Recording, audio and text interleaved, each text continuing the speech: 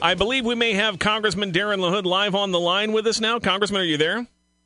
I am. Hi, Jim. Congressman, welcome. Good afternoon. We're live on the air, and thanks for taking the time. Great to talk to you this afternoon. Hey, Jim, great to be with you and your listeners today. Congressman, I want to start by asking I'm sure it seems like kind of a basic question, but to be honest, I haven't heard a lot of folks on Capitol Hill come right out and say it yet. Do you view Joe Biden as the president-elect?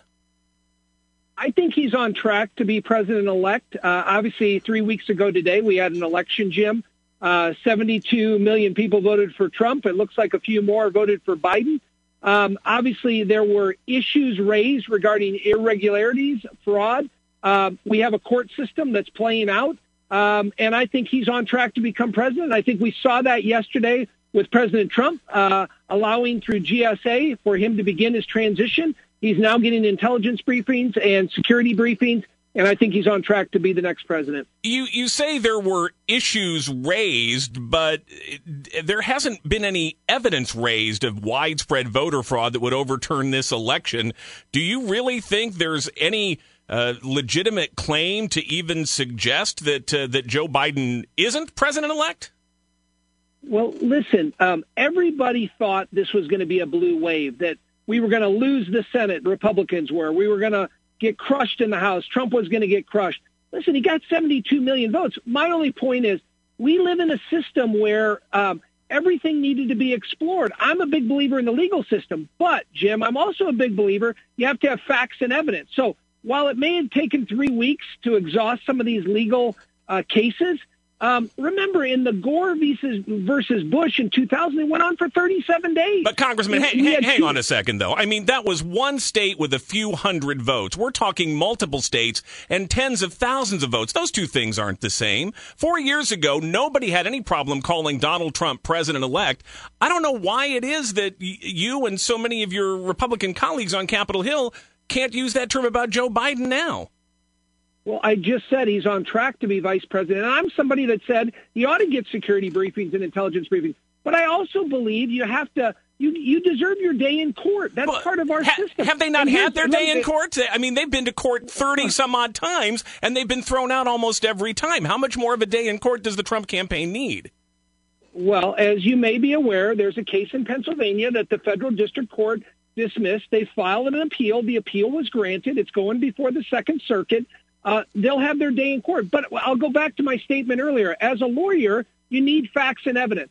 I have not seen that thus far, Jim, and that's why I think you saw the transition begin yesterday. The president made the decision to release the money. The transition is happening, and I think all hands are on deck between the Trump administration and the Biden administration to have a smooth transition. That's what I anticipate will happen. But I think everybody should have the right to have things looked into when you have an election that was as consequential as this one was.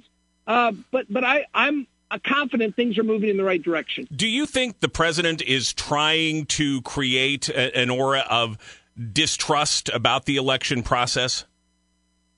I don't. I think he's exploring his legal options here. But I will say this. I have not been impressed with his legal team. I think the press conference that went on last week with Rudy Giuliani and Sidney Powell and these others, I don't think he's well represented by the lawyers he has in place.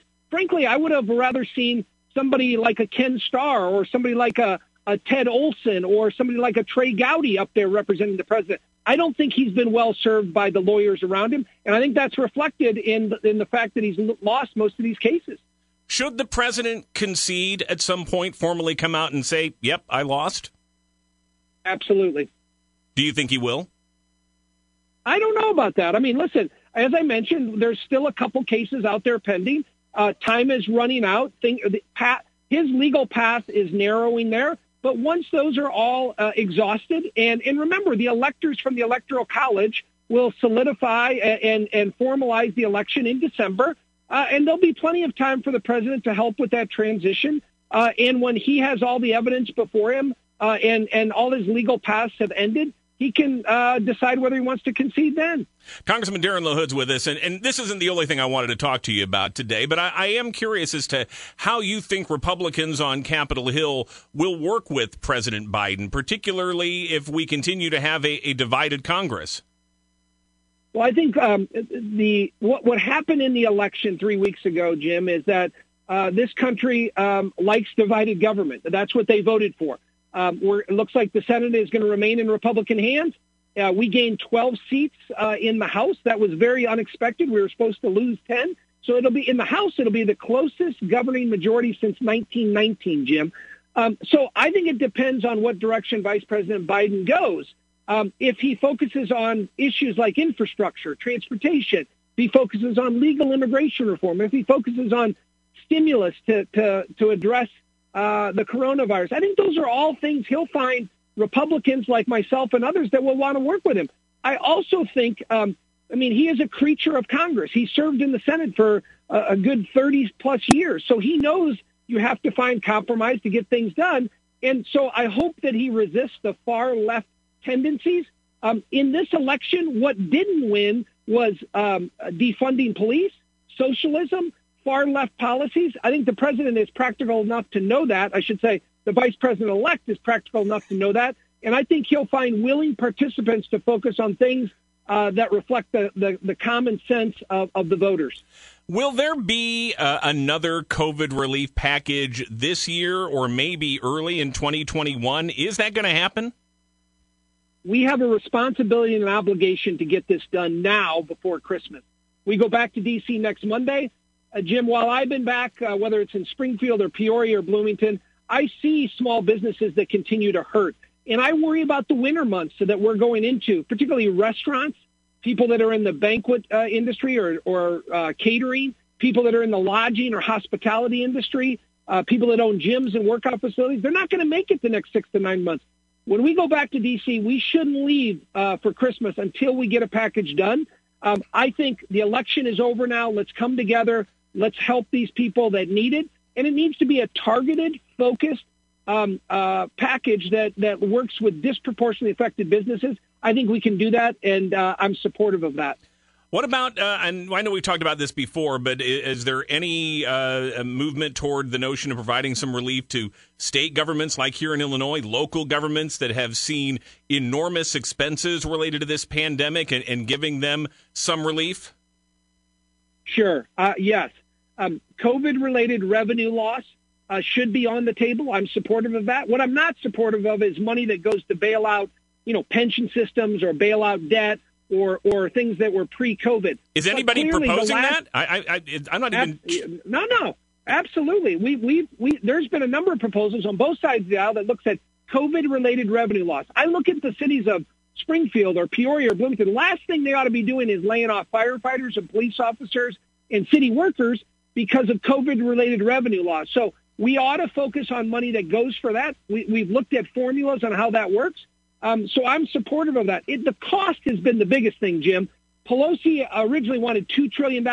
Mitch McConnell wanted $500 billion. And remember, all this money goes on the federal credit card. We go into debt. I think the sweet spot is somewhere between $500 billion and $1 trillion, which is still an awful lot of money.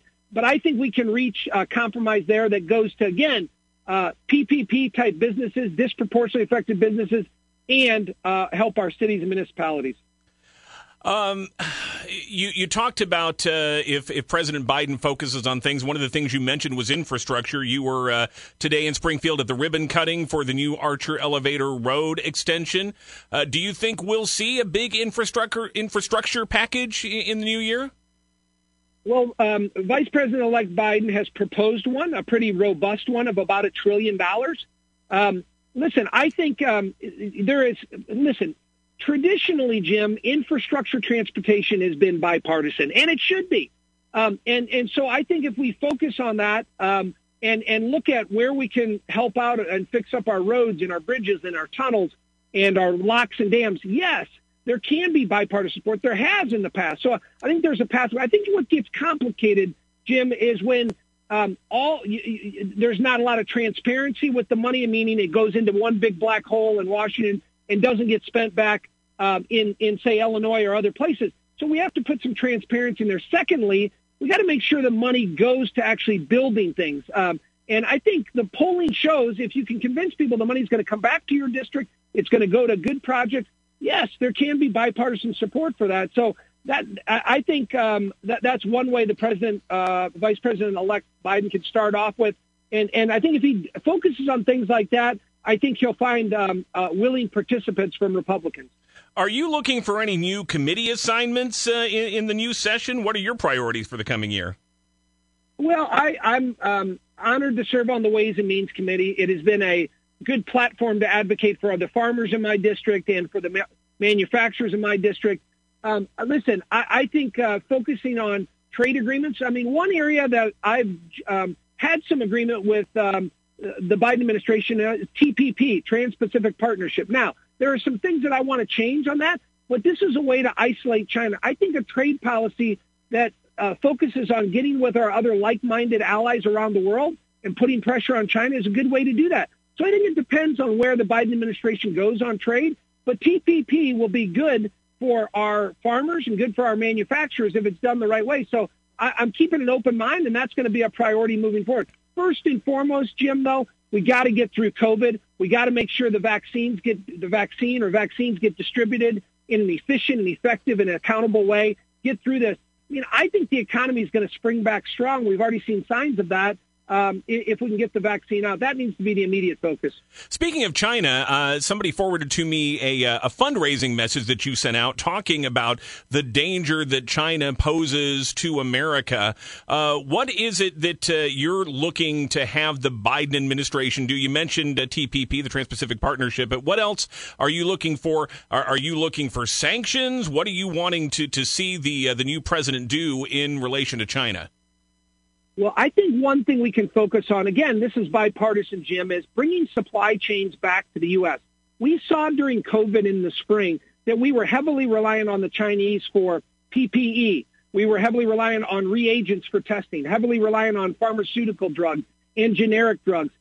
Almost 90 to 95% of all those things I just mentioned came from China. We can never be in that situation again. So what we've proposed in a bipartisan way is, how do we bring those supply chains back to the U.S.? How do we incentivize that? So we're looking at the tax code on the Ways and Means Committee, looking at tax incentives, tax credits, so that if and when we ever have another pandemic, we're not relying on the Chinese for all these things. I think that's a way to work with the Biden administration to focus on that. That means more jobs here in West Central Illinois, but it also means a focus on manufacturing, which will be good. That would be my first recommendation for the Biden administration. Congressman, finally, of course, you're back here in Illinois. The governor has been urging people to avoid large family gatherings here at Thanksgiving because of the pandemic. Can I ask, what are your plans for Thanksgiving? Are you going to get to see your dad, or is it going to be just a small, immediate family sort of thing? It's going to be small, immediate family. My mom and dad will actually be with my sister and her family in a small gathering. We're abiding by most of the restrictions, Jim, and what's out there. And I'll be with my wife's family. We'll have about 6 to 8 people and exercising, wearing masks, social distancing, and doing what we can to get through this spike that we've had with coronavirus. But obviously, Thanksgiving is an important time for everybody. We have a lot to be thankful for, but we'll be celebrating a little bit differently this year. Congressman Darin LaHood, thanks again for your time. Happy Thanksgiving to you. We'll talk soon. Thank you. Happy Thanksgiving to you too, Jim. Take care.